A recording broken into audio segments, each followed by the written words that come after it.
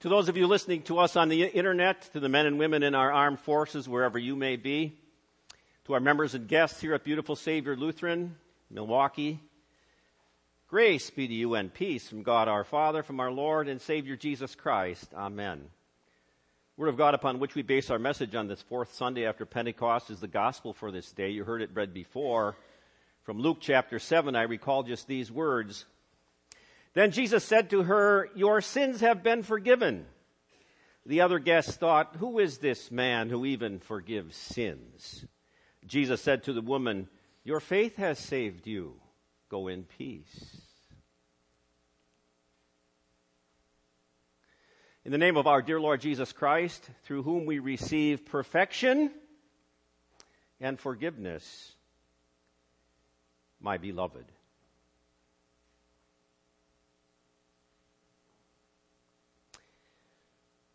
Some of you know, some of you don't know that I have a new 4-month-old grandson, the first one in the family to carry the Robbie name, carry my name on, even though 12th one born, the only grandson with the Robbie name.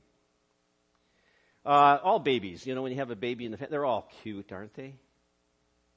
And you take a baby on your lap, after they have had their tub bath or their bath. And they're so cute, and if you want to make them laugh, sometimes you'll kiss their feet. Ever kiss a baby's feet? And make raspberries on it. And when they get a little bit older, then you can also do, this little piggy went to market, and then the baby laughs, and you kiss the baby's feet. Get a little bit older, and you don't want to kiss somebody else's feet, do you? I mean, just imagine if one of you go home and one of the members or one of your family go home and say, when we get home, would you please kiss my feet? You probably say, that's a pretty undesirable task. Well, the subject for this morning in this message is feet kissing. And we want to see who did it and why it was done and what it means for us.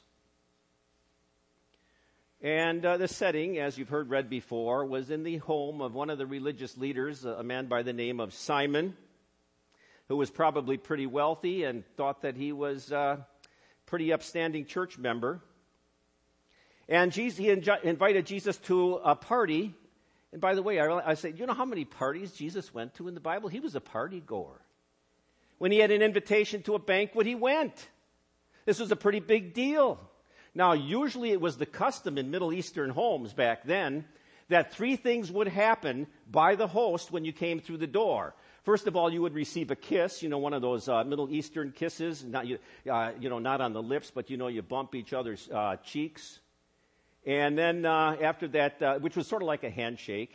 And then after that, if the person was wealthy enough, the host would provide a basin of water, and perhaps one of the slaves then with a towel would wash your feet because, it was dusty roads there, and everybody was wearing sandals, and your feet were always dirty. And then the last thing that they would do is pour a little olive oil on your head because it was a really dry climate, and you could maybe stroke that through your hair and rub it on your hands, put a little on your face, rub your hands because the air was so dry there, and then you felt really greeted by that host. Simon did none of those common courtesies for Jesus. And so everybody sat down to the meal. Rather, we should say they lay down because they reclined on couches, sort of like chaise lounges. They would rest themselves on their left arm and eat with their right hand. And so their feet could be away from the table. And they were probably eating out on a porch or a veranda, a patio. And so people of the village could walk by and actually come up and they saw Jesus. One lady saw Jesus' feet out there in the open air. Luke describes her as a woman who had lived a sinful life. Oh, what a nice euphemism that is, an understatement.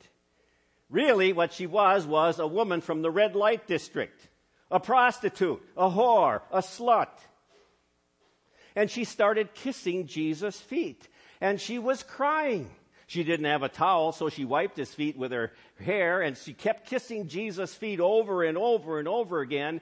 And finally, she broke out what was a very expensive bottle of ointment or perfume and anointed Jesus' feet. And so there it was. And Jesus, of course, being so omniscient, he could read Simon's thoughts. He knew what Simon was thinking.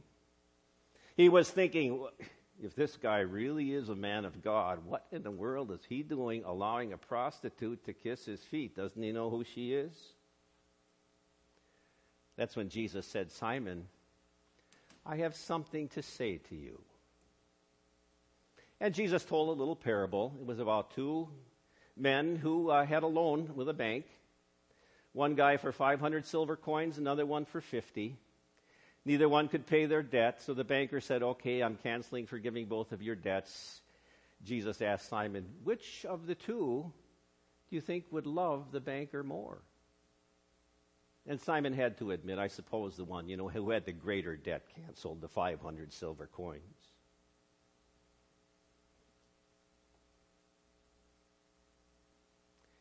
Jesus was really telling Simon, Simon, I've received no love from you. You gave me no kiss. You didn't wash my feet. You didn't anoint me with oil. But look at what this lady's doing. What you didn't do, she's doing in her own way. So there she was, a prostitute, who recognized how many and how great and how big her sins really were, and how also, therefore, how big her pardon was. So let's talk about debts and penalties for a little bit here. I don't know how many of you ever got a speeding ticket. Get a speeding ticket, you get pulled over, you will have to pay a fine. You'll have to pay your debt to society, a penalty. Usually it's not a whole lot in comparison with a lot of other things in the world. Or how about a parking ticket? Ever get any parking tickets? You have to pay the fine. Oh, it's probably not a whole lot in comparison with a lot of other things. How about the two girls that stabbed their friend over a cartoon character 19 times? What type of debt or penalty do you think they owe to society? What about the hijacker that hijacks the car and murders the driver? What kind of a debt or penalty for society do you think that they should pay? I was even going to mention Christina Grimmie. She was murdered last night or whatever it was, day before, only 22-year-old singer. I was going to say, what penalty should that guy pay? But he shot himself. And now we hear 2:30 this morning, there were 20 people killed by a terrorist down in Orlando, Florida. We know that there are a whole lot of other terrorists wandering around the United States, some who have already murdered, some not. What penalty, what debt do they owe society? Any of those entities be pardoned of their sins, of their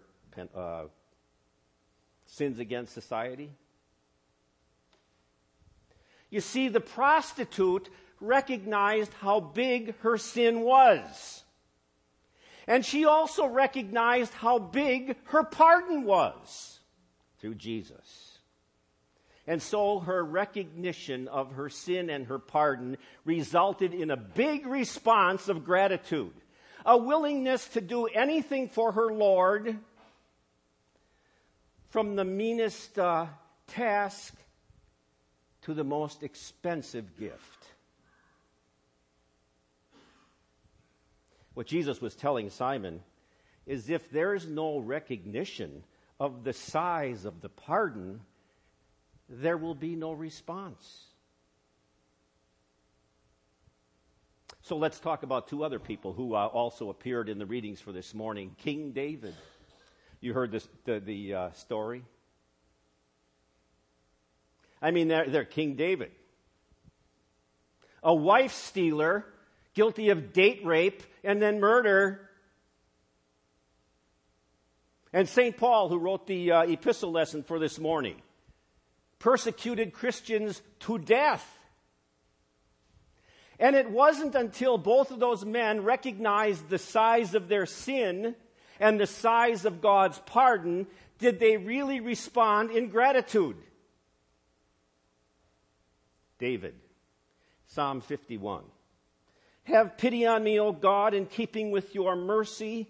I admit that I am rebellious. My sin is always in front of me. Create in me a clean heart, O God. St. Paul. Christ Jesus came into the world to save sinners, and I am the foremost sinner. When David finally recognized his sin and his great pardon, he went out and arranged for a capital campaign to build a temple. When St. Paul recognized the size of his sin and the size of his pardon, he became a worldwide missionary and was willing to sacrifice everything for his brother Jesus.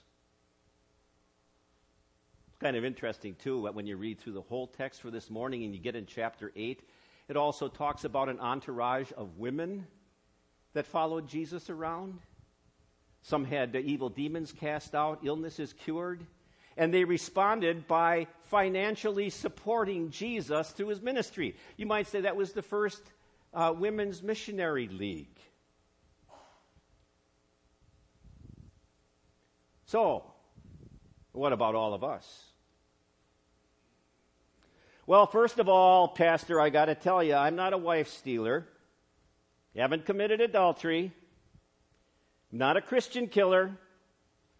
Not like that prostitute. Don't keep company like that. Simon, I have something to say to you.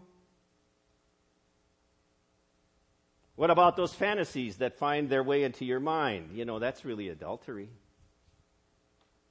What about the thoughts of hatred, anger, hostility, grudges over against that person who did you wrong? That's murder. And all about all those sins of worry and lack of trust. If only I could have a little bit bigger stash and cash in the bank, I feel a whole lot better about life. Seek first his kingdom and his righteousness. You know, Pastor, I'm really not like that person. I'm usually in church most of the time. I'm really not that bad. You know what that is? That's self-righteousness, and that's a sin too. Now, for a moment, try to conjure up the worst person that you can think of in your mind. Maybe it's a homeless murderer. You know, who can you come up with? Charles Manson? Hitler? Who can you come up with? And then to say to yourself, but there, for the grace of God, go I.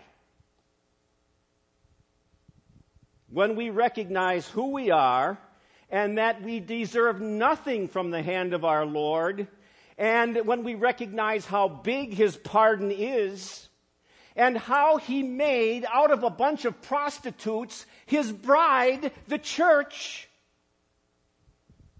then we're ready to say to Jesus, how, Jesus, can I kiss your feet? What will you do to kiss Jesus' feet?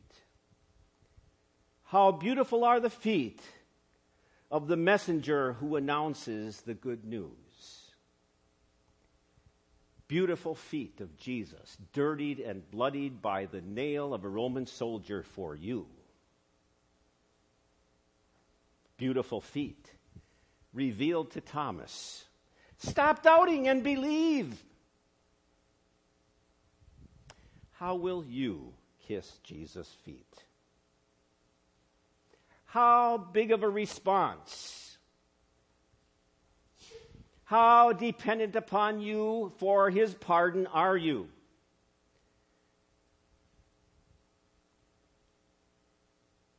The prostitute was willing to do anything for Jesus to thank him.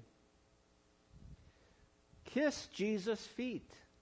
Love the Lord your God with all your heart, with all your soul, with all your strength, with all your mind.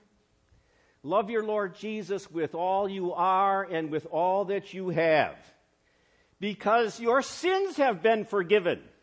Your faith has saved you. Go in peace. Amen. Please stand.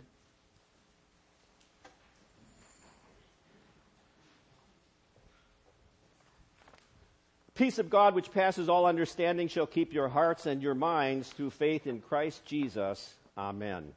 We confess our faith in the words of the Apostles' Creed. I believe in God the Father Almighty, maker of heaven and earth, and in Jesus Christ, his only Son, our Lord, who was conceived by the Holy Spirit, born of the Virgin Mary, suffered under Pontius Pilate, was crucified, died, and was buried. He descended into hell. The third day he rose again from the dead. He ascended into heaven and sits at the right hand of God the Father Almighty. From thence he will come to judge the living and the dead. I believe in the Holy Spirit, the holy Christian church, the communion of saints, the forgiveness of sins, the resurrection of the body, and the life everlasting. Amen. We take this time to gather our tithes and our offerings and our connection cards.